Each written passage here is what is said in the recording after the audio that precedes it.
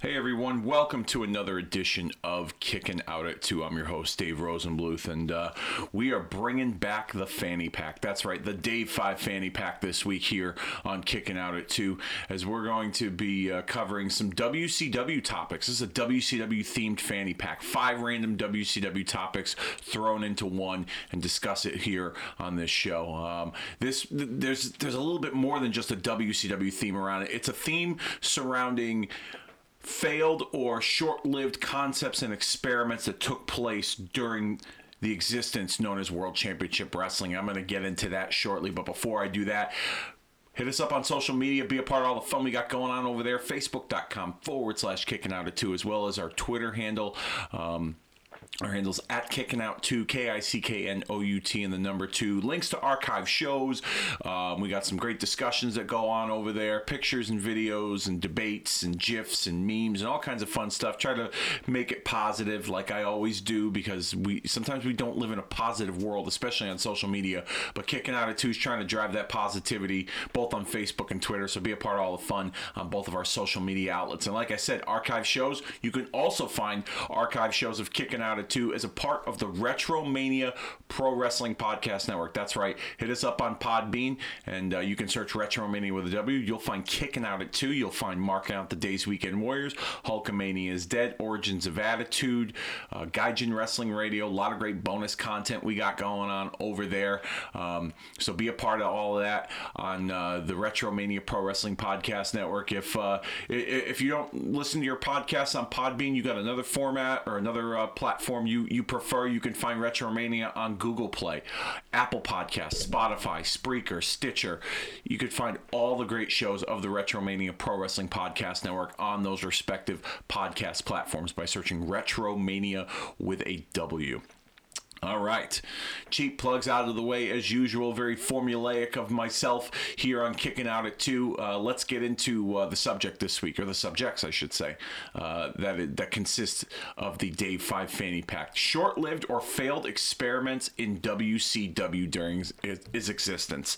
Let's kick things off with a very short-lived concept, a concept that debuted later towards actually at the tail end of WCW's existence. It only lasted for really a couple of weeks, and I'm referring to the WCW Cruiserweight Tag Team Championship.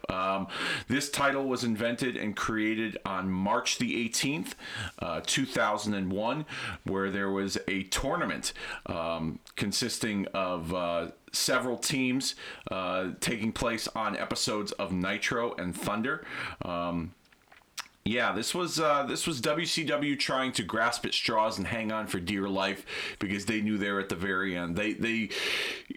What embodied, or should I say, one of the things that made WCW so great was their cruiserweight division in the mid to early 90s.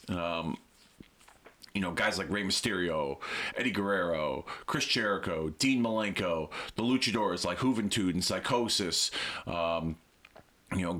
Guys like those really established the cruiserweight division in WCW. And as time went on, and as WCW became more popular, that cruiserweight division was kind of, phased down the ladder. Towards the end of WCW, I think that management realized that, and they thought, let's try and, give us a shot in the arm by bringing back, cruiserweight wrestling, but in a tag team form, along with the Cruiserweight Championship, the singles title.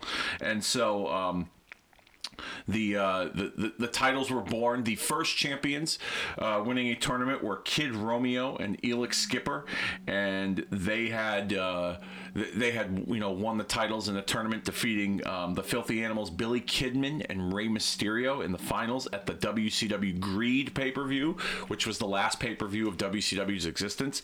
It wouldn't be till about 8 days later, on the last episode of WCW Monday Nitro, that the Filthy Animals, Billy Kidman and Rey Mysterio, would end up winning those Cruiserweight Tag Team titles and being the last WCW Cruiserweight Tag Team champions. The concept would not carry over to WWE when WWE bought WCW. the titles would be retired, and they have not been heard from again since. However, in recent years, there have been discussions of bringing a tag team championship to WWE in cruiserweight form on the 205 Live brand. When 205 Live first became a thing and was aired after SmackDown on Tuesday nights on the WWE Network, it was associated with the WWE Cruiserweight title. And the Cruiserweight title has now made its home over to the NXT brand and as a part of NXT and NXT UK. And 205 Live seems to be just kind of like filler programming, for the Cruiserweight guys that they need to give them something to do. They have little stories on their show that kind of associate with NXT and NXT UK loosely, but they don't have anything really to fight for. And so I was thinking, as I was doing this, the research in this fanny pack episode, that why not bring a Cruiserweight Tag Team Championship to 205 Live? Now, excuse me, some of you may say, well, adding another title to WWE waters down the concept of championships. And yes, you can make a strong case for that. However, the 205 Live audience is still there. It's not a large audience, but there's a reason why WWE is keeping it afloat, because there are people that will check it out, that fancy cruiserweight wrestling, that enjoy that style of wrestling. And so if you give those guys something, and there's some stakes involved, it could make for better programming, instead of just those guys wrestling randomly, and maybe there's a match with a few of those guys to determine a number one contender to the NXT Cruiserweight Championship. Who knows? But it's something that I think that WWE has thought about, and something that I think could work. Would it be a long-term situation? Would it be short term? I don't know. If it's a championship, you got to make it long term. You got to be committed to it. But I think it's something that would add some depth to that 205 Live program, and give some of those guys some stakes and something to do, and some meaning behind that show. Because personally, I don't watch 205 Live. I've caught a few matches here and there.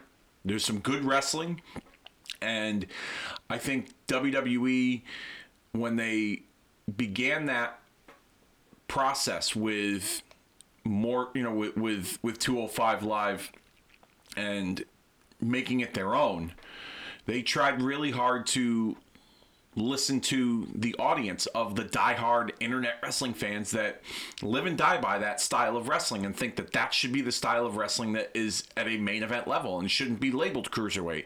And so they really just kind of let those guys be them and do their thing. And as great as they are athletically, there was no story behind a lot of those matches and a lot of that programming, and that got old pretty quickly. And now they're kind of in a period, I think, where they're trying to figure some things out, where 205 Live stands. I've said for the longest time to other wrestling fans that it's a situation where probably just morphing them into NXT or NXT UK would be somewhat beneficial. Maybe slapping that NXT tag onto them, their NXT 205, and making them a third NXT brand would kind of help their case. I mean, maybe even having them perform in front of the Full Sail audience,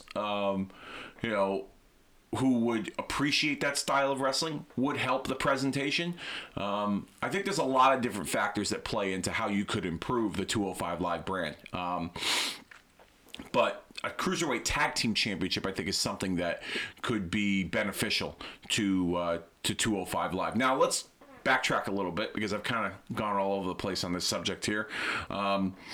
Like I said, the Cruiserweight Championship, or the Cruiserweight Tag Team Championship, was something that was short-lived at the end of WCW's run. It was actually an 8-day an 8-day concept. But what if the WCW Cruiserweight Tag Team Championship was a part of WCW during the heyday, during their better years, when the cruiserweights were featured more? Is it possible? It's possible, but at the same time, there was so much going on in WCW and so much programming and so many guys on their roster that it probably would have gotten lost in the shuffle. I mean, between the storylines with the NWO taking over and the cruiserweights being apart, and even tag team wrestling at that time in WCW was not featured at a high level. I mean, you had your Nasty Boys and your Harlem Heats and your Steiner Brothers and even the Outsiders, and but it wasn't a serious focal point. It wasn't taken seriously, and so I feel like cruiserweight tag team wrestling, yes, I could see them introducing those titles during that time period because they had a lot of luchadors. They had a ton of guys. But it probably would be something that would be relegated to WCW Saturday Night or one of their syndicated shows like a Worldwide or a WCW Pro. I don't think it would be featured at a high level. But with all the guys that you have in there, I mean, Rey Mysterio, Billy Kidman, Juventud Guerrera, Chris Jericho, Psychosis, Eddie Guerrero, Dean Malenko. You can even make a case for Chris Benoit. A lot of the luchadors, the Villanos and Liz Mark Jr. and Super Calo and Damien, and the list goes on and on and on. There were so many luchadors that took part in WCW and were a part of their programming that you could make a case that there's enough guys to fill out a tag team division, but is there enough focus? Because if there isn't any focus, then it's not going to make much sense. I mean, like I said, WCW's tag team division in and of itself wasn't highlighted the way that I think most fans would have appreciated or would have liked.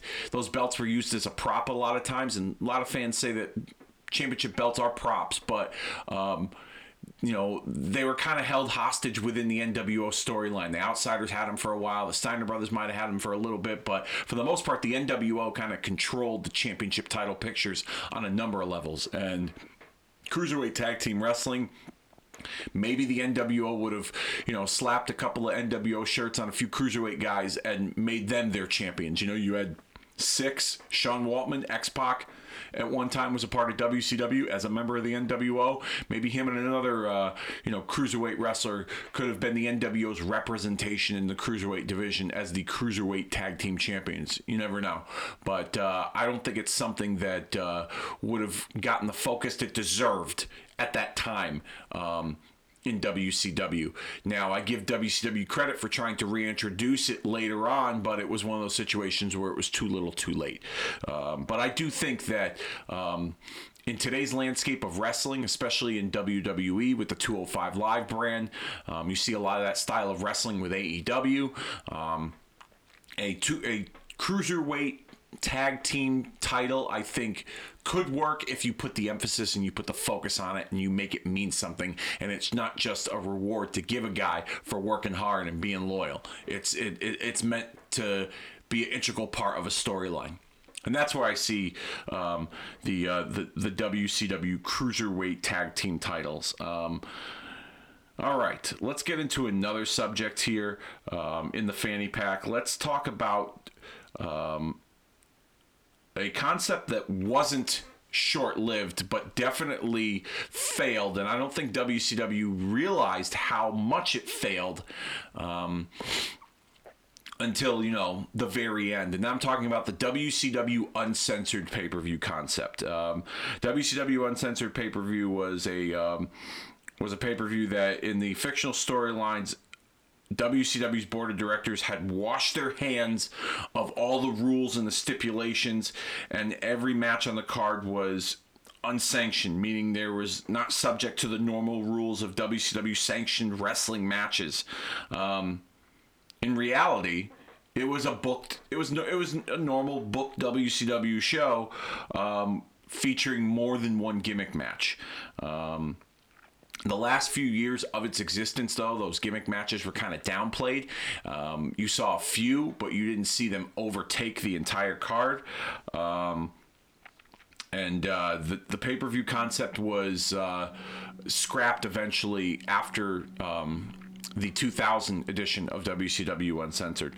So let's talk a little bit about some of the gimmick matches that took place on this card and why this pay-per-view concept was a 6-year reminder of the bad creativity that took place within WCW. Let's go to let's go here. First of all, all right. The 1995 edition of WCW Uncensored featured a King of the Road match with the Blacktop Bully defeating Dustin Rhodes. What is a King of the Road match? Well, my friends, you should Google that. But, before you do Google that, let me tell you that it's not a match that is regarded as one of the all-time greats in wrestling history. It's basically a match that took place inside the back of an 18-wheeler, an 18-wheeler truck that transferred hay.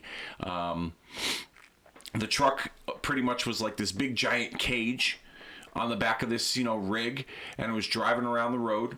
And in the back of it was Dustin Rhodes and the Blacktop Bully, who would be known as Smash from Demolition, the Repo Man. And the object of the match was to beat your opponent so bad that you had to climb to the top of the truck and you had to pull on the horn. And once you honk the horn, you were the winner of the match. Go back and watch it. Uncensored 1995. Google it, YouTube it, find it on WWE Network. Just so you could say that you watched this piece of crap, because it was a piece of crap. It really was. Both guys dressed in their street clothes, their shit-kicking cowboy attire, whatever you want to call it. Had a very southern vibe to it. Both guys eventually would get fired, along with the agent who was in charge of the match, Mike Graham, for bleeding on WCW programming, which was something that I guess was not allowed amongst Turner Sports. So that shows how short-lived the concept really was that they never did this match again because of that.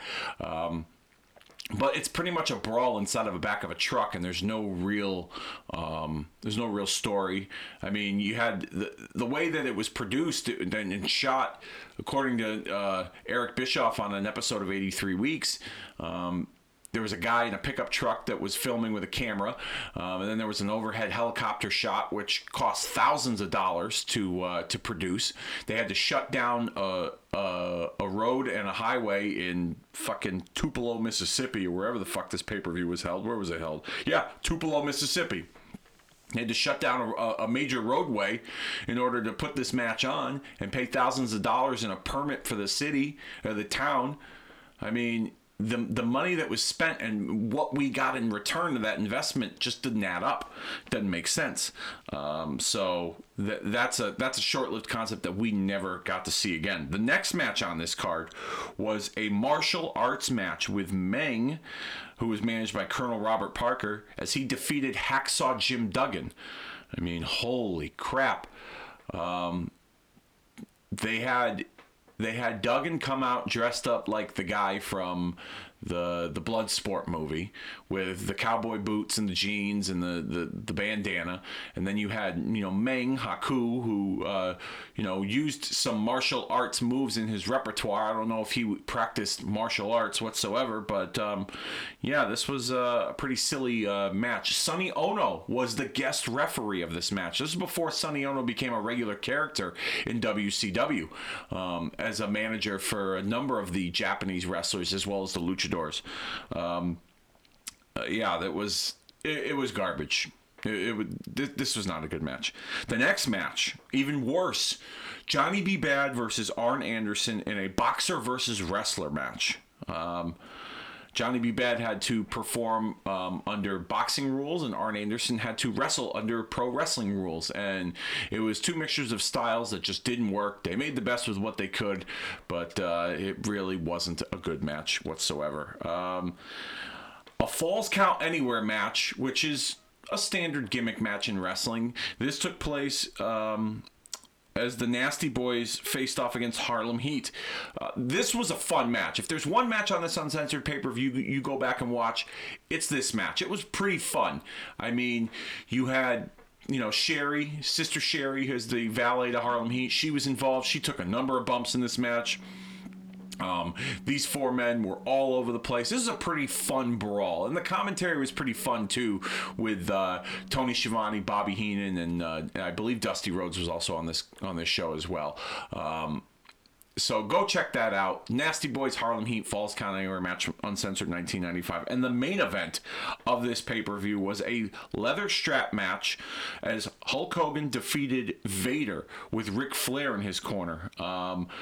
Ric Flair ended up being the one that took the fall, or was a part of the finish, as Hogan dragged him with the strap and tapped all four corners, and the referee called for the bell, and the match was over.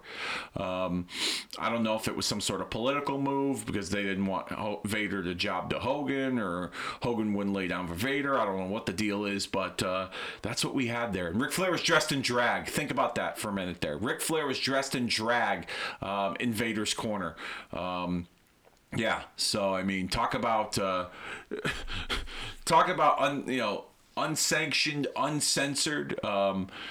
This pay-per-view should have been censored. That's how bad it was in 1995. But wait, folks, there's more, because it only gets better. Uncensored 1996 would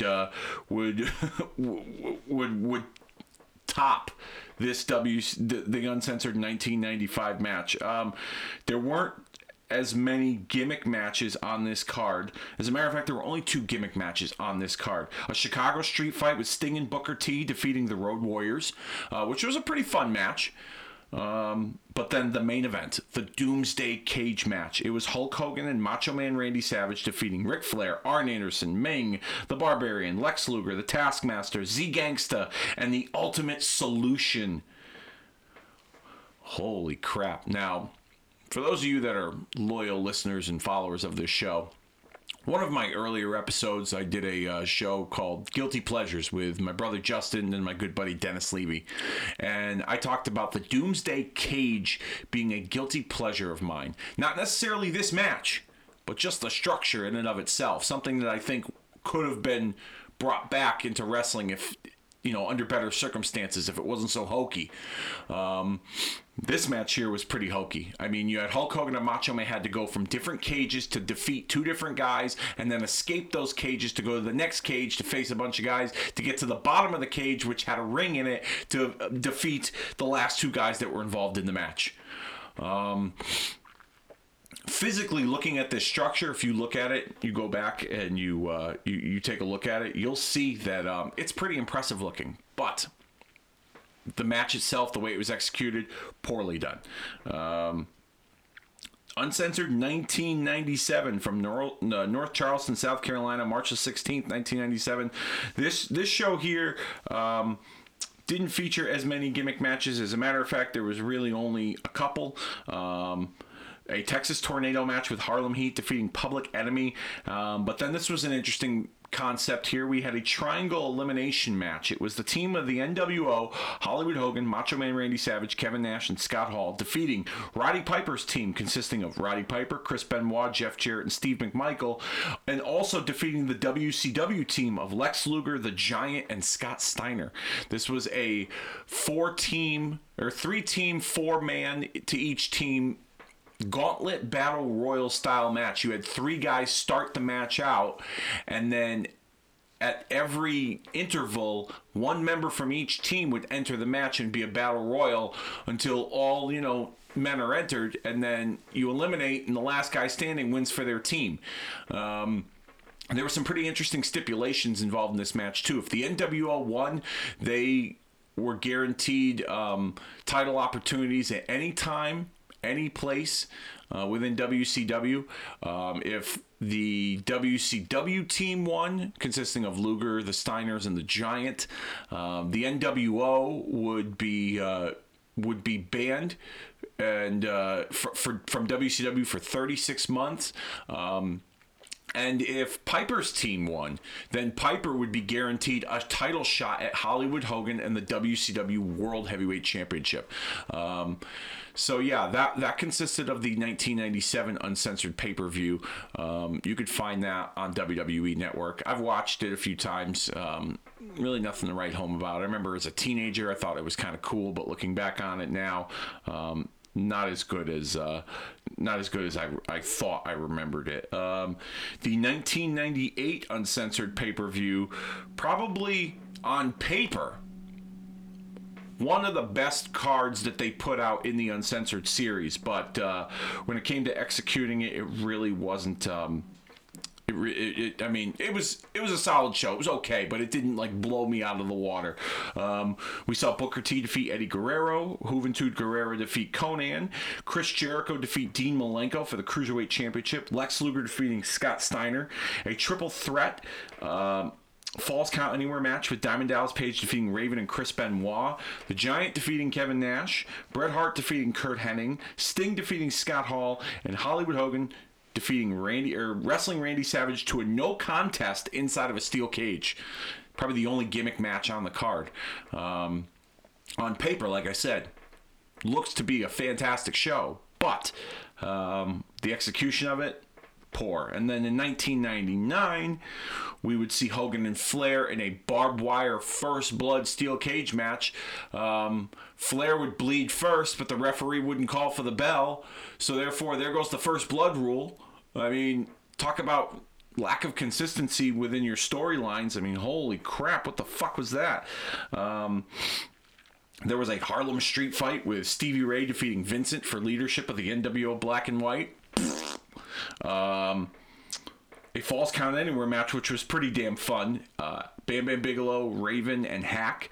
There was a lumberjack match for the World Tag Team titles with the Horsemen, Benoit and Malenko defeating Kurt Hennig and Barry Windham, Perry Saturn and Chris Jericho in a dog collar match, and then, like I said, the barbed wire steel cage first blood match. Flair winning and becoming the president of WCW in the process, officially, not just temporarily, because at that time he was the interim president of WCW. And then probably what, in my memory, I remember most about the uncensored pay-per-view concept was the year 2000 and how shitty this pay-per-view was all around. I watched it once. Actually, I didn't watch all of it, I should say. I watched some of it. I didn't watch all of it because it was pretty crappy. The Artist, formerly known as Prince Iaukea, defeating Psychosis for the Cruiserweight Championship. Norman Smiley and the Demon defeating Lane and Rave. Bam Bam Bigelow defeating The Wall. Brian Knobbs winning back the Hardcore Championship from 3 count in a hardcore match. Billy Kidman and Booker T to take on Harlem Heat 2000, Big T and Stevie Ray. Vampiro and Fit Finlay in a pretty fun Falls Count Anywhere match. The Harris Brothers defeating the Mama Lukes for the WCW Tag Team titles. A bull rope match with Dustin Rhodes defeating Terry Funk. A lumberjack match with Sting defeating Lex Luger. You had Sid Vicious defeating Jeff Jarrett for the WCW World Heavyweight Championship, but this is the one that takes the cake for me. The Yappapi strap match, the Yappapi Indian strap match, as Hulk Hogan defeating Ric Flair in 2000. And this was, to me, right here, where this was the point in time where I was like, man, WCW really needs to turn it around because this shit's getting ugly. And yeah, so basically after reading off all the results of all these uncensored pay-per-views, do you think it was a concept worth enduring for 6 years? I mean, I don't.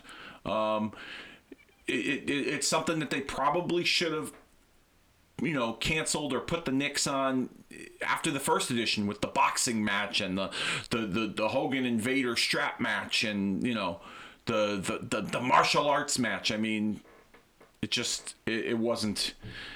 It didn't work.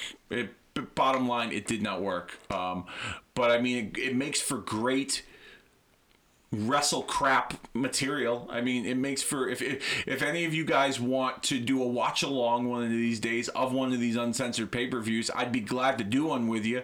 I mean, it makes for some really bad wrestling, but something fun to poke at too. So that's what I think about the WCW uncensored pay-per-view concept. All right, let's continue here with another concept that was very short-lived in WCW. I don't know if it was a failed experiment or if it was something that they were trying out, but it was something that I remember vividly as a youngster. And I'm talking about the referee camera. That's right, the helmet camera. For a short period of time, WCW introduced this helmet camera to try to add credibility to their presentation, legitimize pro wrestling or their version of pro wrestling. This is something that took place in the early 90s. I would say probably 1990, 1991, we would see this. Didn't last very long, but it consisted of a referee wearing a hockey helmet with no face mask, and then there was a camera attached to that helmet, and from time to time during a match, you would see a referee, the referee's point of view on this camera, whether it's two guys locking up or it's a referee going for a pinfall and making the cover. But it was a concept that didn't really last very long, and I think we probably could find a number of reasons why it didn't last very long. First and foremost, kind of exposing the business in some ways. You have, the referee's a big part of producing a match. He's the one that's really, giving the directions out there. The guys are doing all the work and the heavy lifting, but the referee's the one that's just kind of there to, make sure that, they're reminded of how much time is left, and, maybe, there to help transition into another spot, or, to kind of, implement something on the fly from someone in the back through their headpiece, or their earpiece, excuse me. And so the referee sometimes will have to communicate with the performers during the match, as some of you may well know. And so that could be one of the reasons. That's probably why, WCW had gotten rid of the referee camera, the helmet cam, because the audio sometimes would pick up on referee communicating with the performers, or even the performers communicating with each other. Another reason why this concept probably didn't last very long within WCW was the fact that the camera itself, albeit I understand the thought process behind them wanting to do that, the reasonings why, to legitimize their product, to add a little bit more credibility to their presentation, to have it come across like a sport.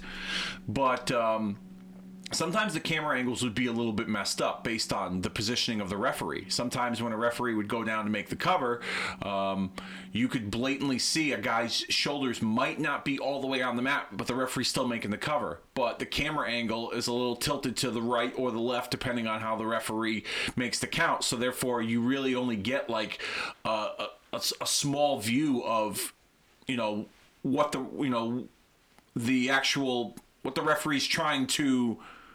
I'm kind of losing my train of thought here. I feel like a fucking idiot, but you would get like a picture of like the canvas, or like, it almost looks like it was like a point of view of the referee like lying down on his side, and you maybe get the camera like staring up at the lights, but you wouldn't get a full picture of what you would expect to see. So I think the camera angles were a little off, and it would also expose the business, with the whole, shoulder not on the mat for the 1, 2, 3, referee still making the count. You could hear a lot of the communication between the wrestlers. And I think also too, it opens up that, it not only does it expose the business, but it also opens up the possibility of, fans calling bullshit with like instant replay. If you have a finish where the referee's distracted and you have someone cheat to win, whether they pulled the tights or whether someone came in and interfered and the referee made the count, well, you can easily go back to the referee's referee camera and call, bullshit, and all of a sudden you would have an instant replay rule in pro wrestling. Instant replay rules in pro wrestling have never worked. They've tried it a few times. It's come off pretty silly. And I think with a referee camera, it's something that I just don't think it would have worked. I know TNA tried it a number of years ago, and that didn't seem to work either. Same issues. The camera angles were all fucked up because of the referee's positioning while he was wearing the helmet. Some of the audio you would catch, guys communicating with each other, certain spots, or the referee communicating, transition spots to guys. and you would open up that possibility of, if there was some kind of screw job finish, well, you would have to go back to the referee's camera to see what was, what the issue was. And you would eventually have to implement the instant replay rule. And you don't want to do that in wrestling, because then you basically, corner yourself or pigeonhole yourself into doing that from here on out. So one of the very short-lived experiments with WCW here, the referee camera, something WWE has not done. Thank God.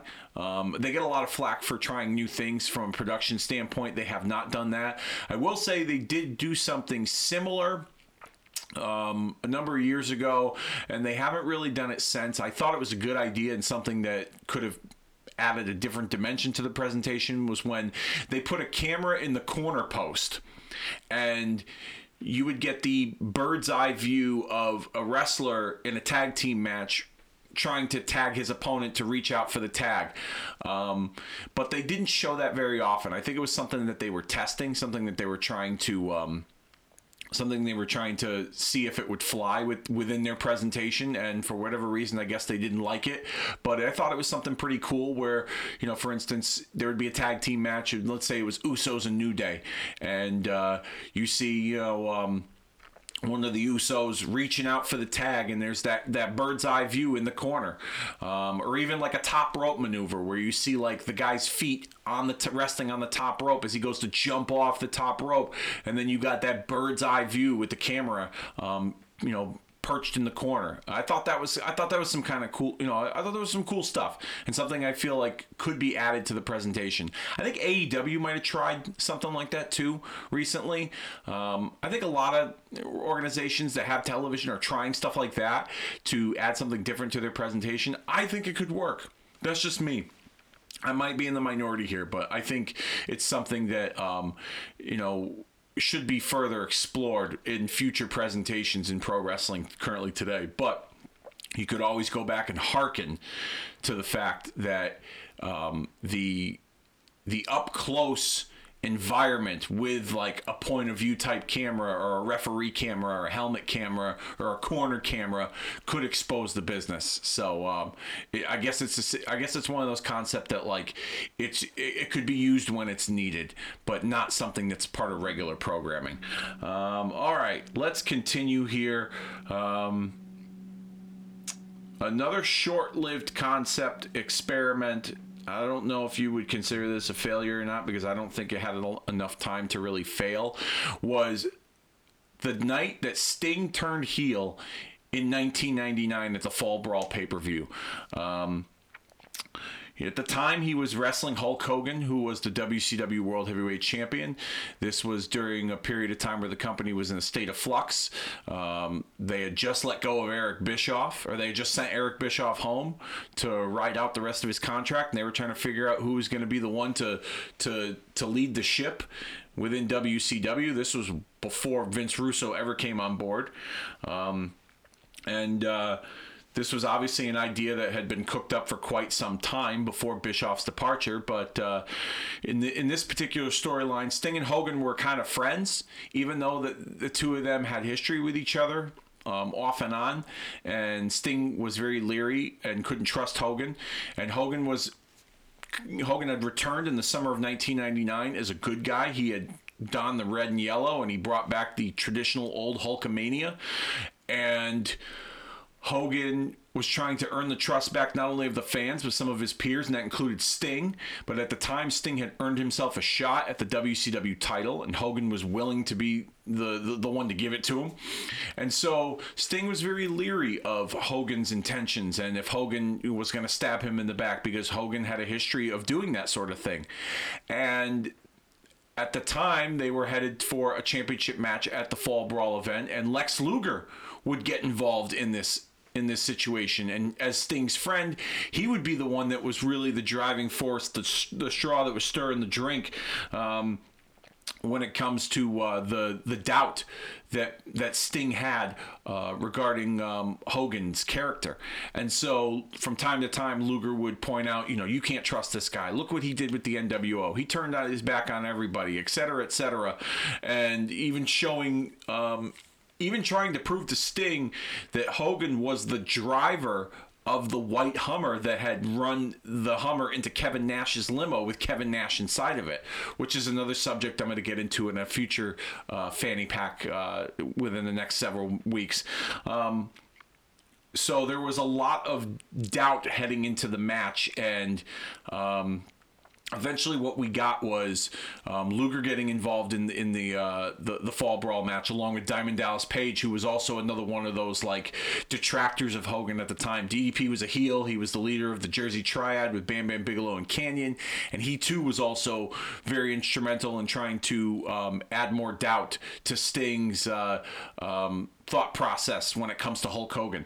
And so DDP got involved, and then eventually Sting would use the baseball bat to attack Hulk Hogan and secure the WCW World Heavyweight Championship in victory. And that was the beginning of Sting's turn, or heel turn, in WCW. Now, in the weeks to follow, Sting wouldn't go out of his way to be friendly to the audience like he normally did as a babyface, but he wasn't unfriendly either. He didn't really change a whole lot other than aligning himself with Luger. And I don't know if it was a situation where they didn't know what to do with him now as a bad guy, or he didn't really embrace the role fully, because going back and remembering some of those Nitros, which I didn't watch many of, but I remember watching a few, especially during that time period in the fall of '99. And Sting didn't really, I don't think he really embraced being a bad guy. I don't think that he could get into that role. I think he enjoyed being the hero. I think fans were so used to him being the hero that they didn't even know how to react to him being a bad guy. He got a decent amount of, boos from the crowd, but he didn't do anything to go out of his way to really get them to hate him. And I think that's one of the reasons why it didn't work. I think not embracing it didn't work. I also think this heel turn was a victim of circumstance regarding the state of the company at the time. They were in, like I said, a state of flux. They were trying to figure out who was going to be the next guy to run the show. Bischoff was out, and then eventually they would hire Vince Russo and Ed Ferrara, and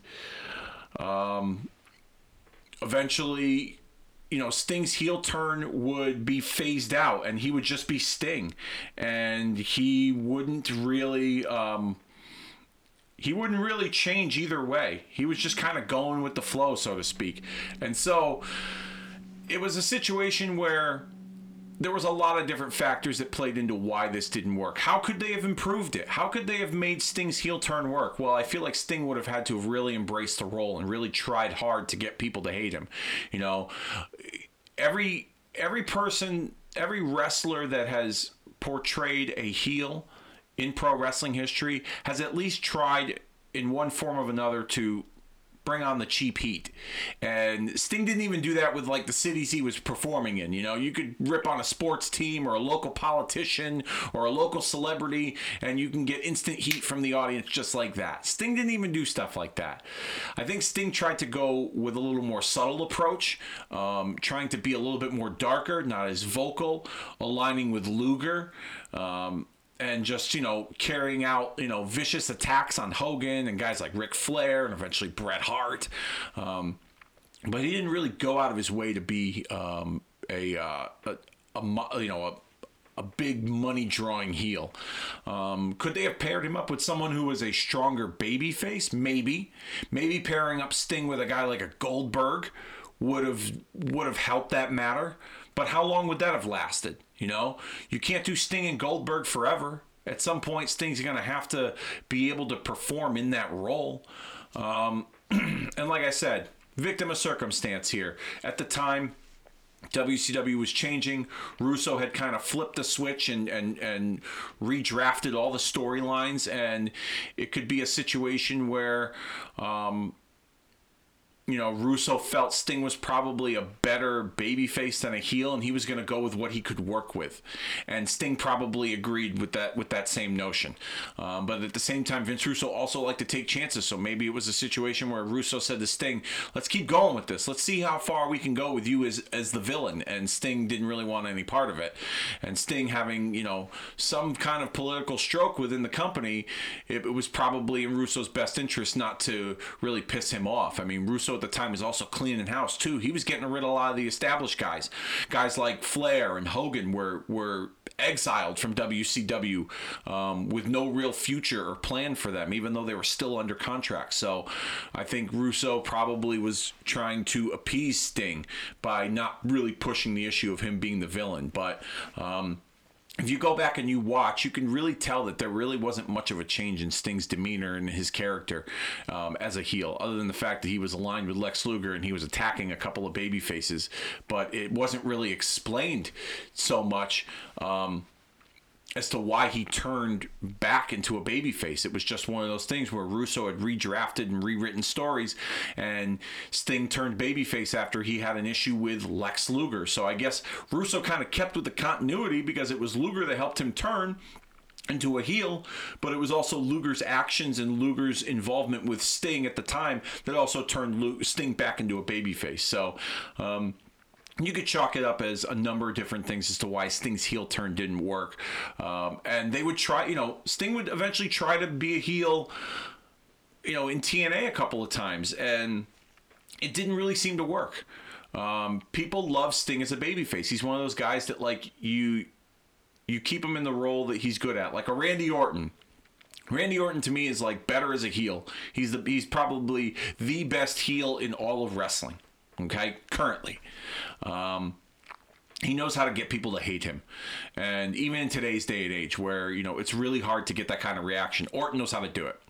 And so Sting is better off being a babyface because the people love him, and people don't want to hate him. People didn't want to see him, as the villain. And I think that was a big part as to why it didn't work, and him not embracing the role and the change in direction in the company. It was just a wrong place, wrong time kind of scenario when it came to Sting and his heel run, the failed heel run of 1999. And our final short-lived WCW concept that did not last very long was the WCW Hall of Fame. No, not the WWE Hall of Fame, the WCW Hall of Fame. That's right. The WCW Hall of Fame was established in 1993 to honor wrestlers who began their careers long before the 1990s, mostly alumni of the National Wrestling Alliance and Jim Crockett Promotions, which were the predecessors of WCW. The inductees would receive commemorative plaques that had their names and portraits inscribed on them. They were inducted by Gordon Solie, who was a senior commentator in the company at the time, and they would receive their plaque during the Legends Reunion segment at the WCW pay-per-view known as Slamboree. This would be the second Hall of Fame established to honor professional wrestlers after the creation of the WWF Hall of Fame in February of 1993. But it would be after the 1995 Hall of Fame ceremony where WCW stopped producing these Hall of Fames without a formal announcement. Yeah, this is interesting because I remember this as a kid, as a youngster, that the Slamboree pay-per-view would kind of had that Legends theme to it. They would bring back guys that were, that hadn't wrestled in quite some time or, retired from the business, and would induct them into their Hall of Fame, maybe even put them in like a Legends match where they would turn the lights down and, present the screen in black and white like old wrestling, which I thought was kind of cool, something a little bit different. But the Slamboree pay-per-view was the home of the WCW Hall of Fame. Now, the inductees in each of these classes, the first ceremony took place on May 23rd, 1993, at the 1993 Slamboree pay-per-view event from the Omni in Atlanta. in this class of 1993 for the WCW Hall of Fame, it included Lou Thesz, along with Verne Gagne, Mr. Wrestling 2, and Eddie Graham, who was the first posthumous inductee into the Hall of Fame.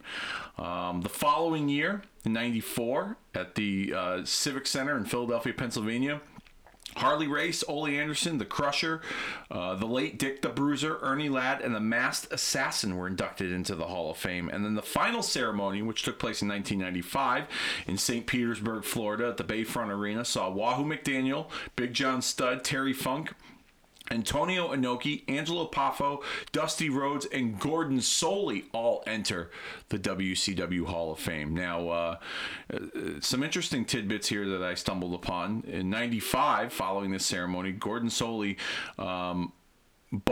who inducted both the wrestlers and was an influential figure in the selection process, had resigned from WCW in protest of Angelo Poffo's initiation, feeling that management only inducted an unqualified person into the Hall of Fame as a favor to Poffo's son and one of the company's top draws, Randy Macho Man Savage. I never knew that. I never heard reason why Gordon Solie left WCW. The only thing I had heard regarding his departure was he was getting older and he didn't want to work as much, and I believe his health was beginning to come into question, and that's why he was kind of phased out of WCW.